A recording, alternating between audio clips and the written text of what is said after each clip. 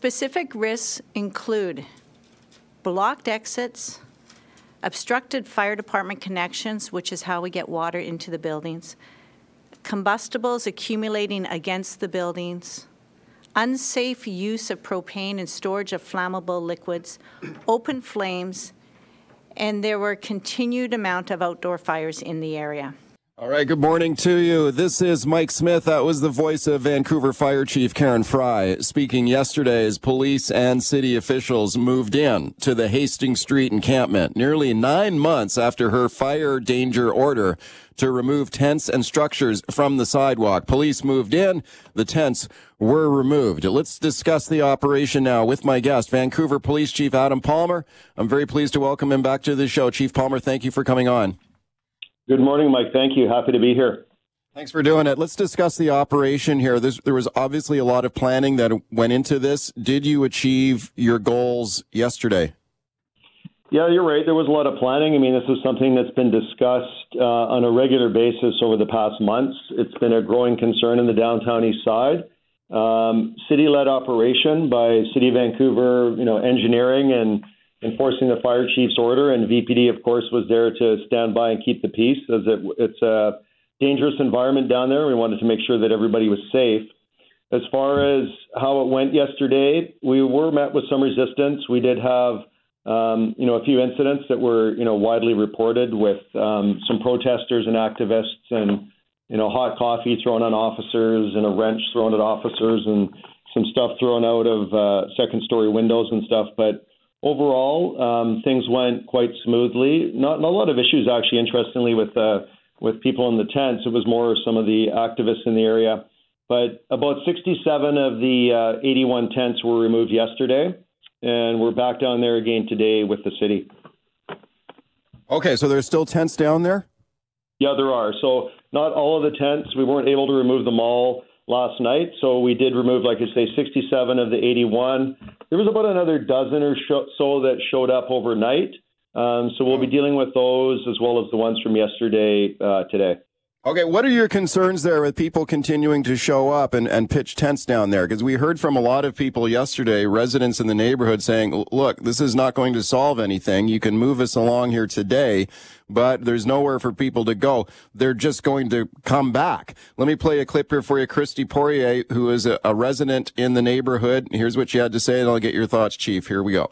Where are you going to go? Probably out back. I wait a day or two and I'll come right back. That's what we did last time. I've been here for almost 2 years straight. Okay, he says, I'll go in the back and then just come right back. We're not going anywhere. Just going to go back. Your thoughts?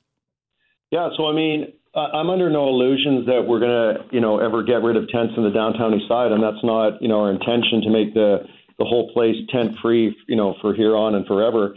I think we have to be realistic. In the last, homeless count, and you probably know the numbers as well as I do, from 2020, I think there was about 2,100 homeless people in Vancouver. So housing and homelessness is a huge issue in our city, in our province, and in our country. So this by no means was going to solve homelessness, and we expect, of course, that there's going to be more tents popping up.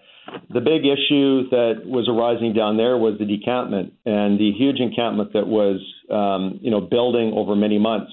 And we've seen time and time again, Mike, that when you do get large groups of tents and these encampments in our city over time, they lead to nothing but death and violence and crime and really unsafe conditions. And in the case of this encampment down there, we had numerous cases that, have been widely reported on your media station as well as others of, weapons, knives, handguns, shotguns, assaults, sexual assaults, robberies, arsons. I mean, we've had many tents catch on fire, but also the concern about those tents then catching buildings on fire. And I know you've been speaking with Karen Fry, the fire chief, and, she discussed, all the dangers of blocking doorways and fire access and buildings catching fire.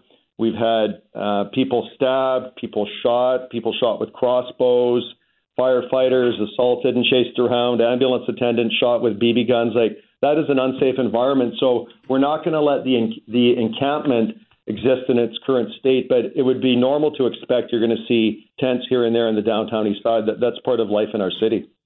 Speaking of Vancouver Police Chief Adam Palmer, you mentioned yesterday that there was some resistance yesterday during the police operation. There were arrests made. Is that correct? Yeah, there were 3 arrests made yesterday, all assault related, some on officers. In total, we had about 60 protesters that came out that were on the street that our officers managed throughout the day, but 3 arrests in total. Okay, you make a distinction between the protesters and the residents of the people who are actually living on the sidewalk, right? There's a difference there. Like, are you saying that the people who were doing the assaults were the protesters? Yes, absolutely. So we actually had very little resistance from people in tents that were, camped down there. That wasn't the issue. The issue was sort of the group of people that came down afterwards and were, supporting people that are living homeless. And everybody's got the right to protest in Canada, and we have no problem with that. And we're happy to facilitate lawful protests. But these were largely people that were not from the tents themselves. Some of the protesters were complaining yesterday that their legal observers were blocked from going in and observing the police operation. Is that true? Well, when we first started the operation, we did have some access was blocked off on the streets from vehicles. We had a pool camera set up for media.